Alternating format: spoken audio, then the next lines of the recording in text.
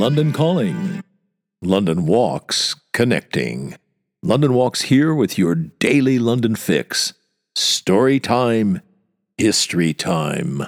Takeaways first. 3 of them. See what you think. You tell me, would you pass on this candidate? First takeaway, the round number of round numbers. It was 100 years ago today that he died. Second takeaway, his impromptu knighthood.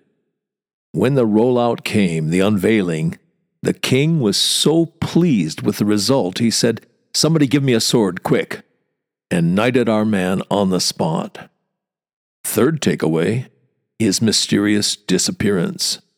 The king dubbed him Sir. The world dubbed him London's forgotten sculptor. How do you resist any of that? London's forgotten sculptor. No way I'm going to pass that challenge up. Bit of Greek mythology here. I'm thinking about Lethe, one of the 5 rivers of the Greek underworld. Lethe is the river of forgetfulness. The Greek mythos held that the shades of the dead were required to drink the waters of the Lethe in order to forget their earthly life. Only after the Lethe had erased their memories could they be reincarnated. Well, in this instance, it's not a question of Thomas Brock, for it was he. Not a question of Thomas Brock having drunk deep of the Lethe. It's as if we've done so, and the libation has erased Thomas Brock from our memories. That's not on. Gotta do something about that. It's just not acceptable. I've resolved I'm not going to look at those statues again and be clueless about the sculptor who made them. And I'm hoping, of course, that I won't be the Lone Ranger. Hoping I'll have some company. Yes, that's you. The doctor in Chiswick, and David in Manhattan, and Kathy in Australia, and the rest of the battalion. 300 to 1,000. I'm told that's the size of our unit for this podcast. Well, bringing up Thomas Brock, the man, like a negative coming up in a darkroom, that might take a little bit of work.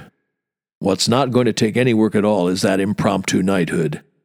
Once you learn that, it's literally impossible to go down there and look at the Victoria Memorial and not see George V snapping his fingers, calling for that sword, nodding at Thomas Brock to get down on one knee, and then doing the business with the sword.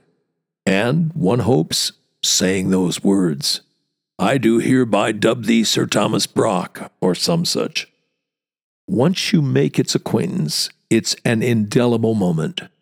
Memories make us rich, and not just personal memories, historical memories as well.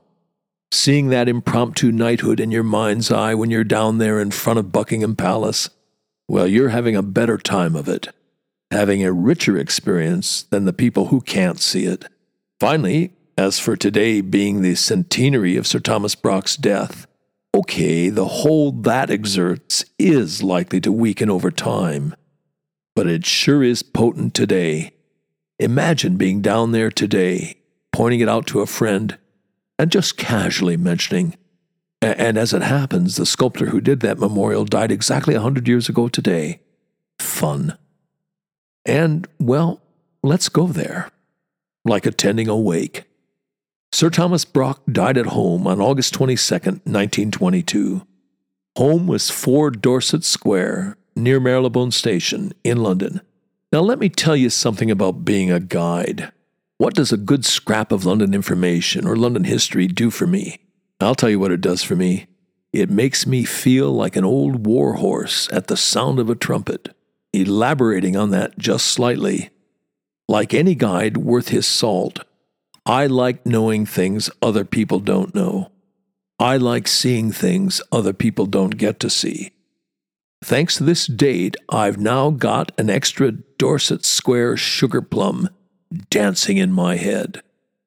I've talked about this before, the double or treble or quadruple or quintuple or whatever multiple vision that guides have.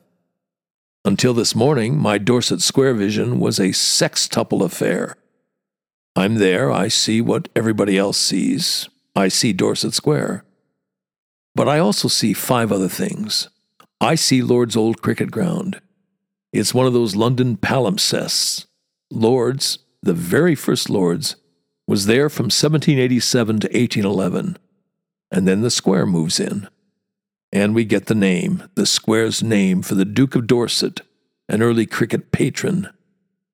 The third thing I see is the blue plaque to George Grossmith, author of that Victorian classic, The Diary of a Nobody. Fourth thing, we don't have a blue plaque, but how do you forget her? The English painter Jeanette Pickersgill, the first person to be legally cremated in the UK. And to make it a quintuple, we've got the Alliance Francaise, where you can go and learn French and not fail to be moved every time you go up the steps there because of the plaque that reads, in English and French, "This plaque is erected to commemorate the deeds of men and women of the Free French forces and their British comrades who left from this house on special missions to enemy-occupied France and to honor those who did not return." The sixth course was Balcombe Street, which is an extension of the west side of Dorset Square. Balcombe Street, 22B to be exact, was the site of that standoff between an IRA gang and Scotland Yard in 1975. Came to be known as the Balcombe Street Siege. It ended well. And now, thanks to Sir Thomas Brock, my Dorset Square is a septuple. And I don't mind admitting, I've taken some extra pleasure in finding out that Sir Thomas Brock isn't on the Wikipedia radar for Dorset Square. Okay, that's the end of our wake. Let's find out just a little bit more about our man and pin his name to a selection of his statues that you doubtless will have seen, but didn't see the ghost at the banquet, didn't see their creator. It's like playing a hand of face cards listing these statues. Albert at the Albert Memorial, Gladstone in front of St. Clement Danes down on the Aldwych, the actor Sir Henry Irving behind the National Portrait Gallery, Captain Cook at the eastern end of Pall Mall, the artist Millet outside the Tate Britain, the Lord Frederick Leighton Memorial in St. Paul's Cathedral, and to get to the biggie, Queen Victoria Memorial in front of Buckingham Palace. Well, it's nice to know that Thomas Brock took care of the other end of the Mall as well. The next time you're there, take a look at gunnery and navigation on Admiralty Arch and give yourself a little pat on the back because you're 1 in 10,000. You know the artist who created those fine works, which brings us properly to the Queen Victoria Memorial. It dominated the last 2 decades and more of Brock's life. He started on it in 1901. It wasn't completed until 1924, 2 years after he died. It's, of course, huge. It's been described as the most important ornamental structure in London. The statistics are mind-boggling. You're looking at 2,300 tons of marble and 600 tons of granite. The memorial group at the center is 25 meters high. The enthroned queen is 24 feet high. George V unveiled it in 1911, and, well, you know the rest. Well, you don't quite know all of it. Here's a date for you. It happened on Tuesday, May 16th. The foreign guest of honor was Kaiser Wilhelm, and in St. James's Park there was a 41-gun salute at the precise moment when the king unveiled the statue. I wonder if Thomas Brock secretly thought, I'm the only man in history who had a 41-gun salute when he was knighted. 3 final thoughts. That unveiling before Kaiser Wilhelm, Victoria dead, Edward dead, ever the peacock, Kaiser Wilhelm will have regarded himself as the foremost monarch in the world. And to think that that day will have been almost the start of the 1,000 days, the countdown to World War I. And something for you to look closely at, the winged figure with the mirror. She's around to the left as you're facing Victoria. She represents Truth. Now look at the little boy Truth's got her left arm around. Damned if the rapscallion isn't having a good ogle at her bare breast. It may be just my depraved mind, but I suspect he's thinking he'd like to get at the truth. You have to ask yourself, did prim, proper, oh so Victorian Thomas Brock have a streak of mischief in him? Anyway, that's the story of London's forgotten sculptor. Not bad for a lad from Worcester, whose father was a builder and decorator. Proof, if any were needed, that the birthright of a silver spoon jammed in a mouth is not a prerequisite for lights-out artistic talent. And a Today in London recommendation? You know what's coming. Our Wednesday afternoon Royal London Walk. You've been listening to the Today in London History podcast, emanating from www.walks.com,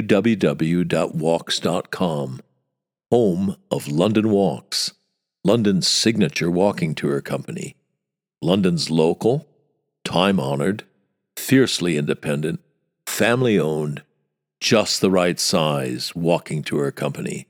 And as long as we're at it, London's multi-award-winning walking tour company. Indeed, London's only award-winning walking tour company. And here's the secret. London Walks is essentially run as a guides cooperative. That's the key to everything. It's the reason we're able to attract and keep the best guides in London. You can get schlubbers to do this for £20 a walk, but you cannot get world-class guides, let alone accomplished professionals. It's not rocket science. You get what you pay for. And just as surely, you also get what you don't pay for. Back in 1968, when we got started, we quickly came to a fork in the road. We had to answer a searching question. Do we want to make the most money, or do we want to be the best walking tour company in the world? You want to make the most money, you go the schlubbers route. You want to be the best walking tour company in the world, you do whatever you have to do to attract and keep the best guides in London. You want them guiding for you, not for somebody else. Bears repeating, the way we're structured, a guides cooperative, is the key to the whole thing. It's the reason for all those awards. It's the reason people who know go with London Walks. It's the reason we've got a big following, a lively, loyal, discerning following. Quality attracts quality. It's the reason we're able, uniquely, to front our walks with accomplished, in many cases distinguished professionals. Barristers, doctors, geologists, museum curators, archaeologists, historians, criminal defense lawyers, Royal Shakespeare Company actors, a bevy of MVPs, Oscar winners, people who've won the Guide of the Year award. Well, you get the idea. As that travel writer famously put it, if this were a golf tournament, every name on the leaderboard would be a London Walks guide. And as we put it, London Walks guides make the new familiar, and the familiar new. And on that agreeable note, come then, let us go forward together on some great London Walks. See you tomorrow.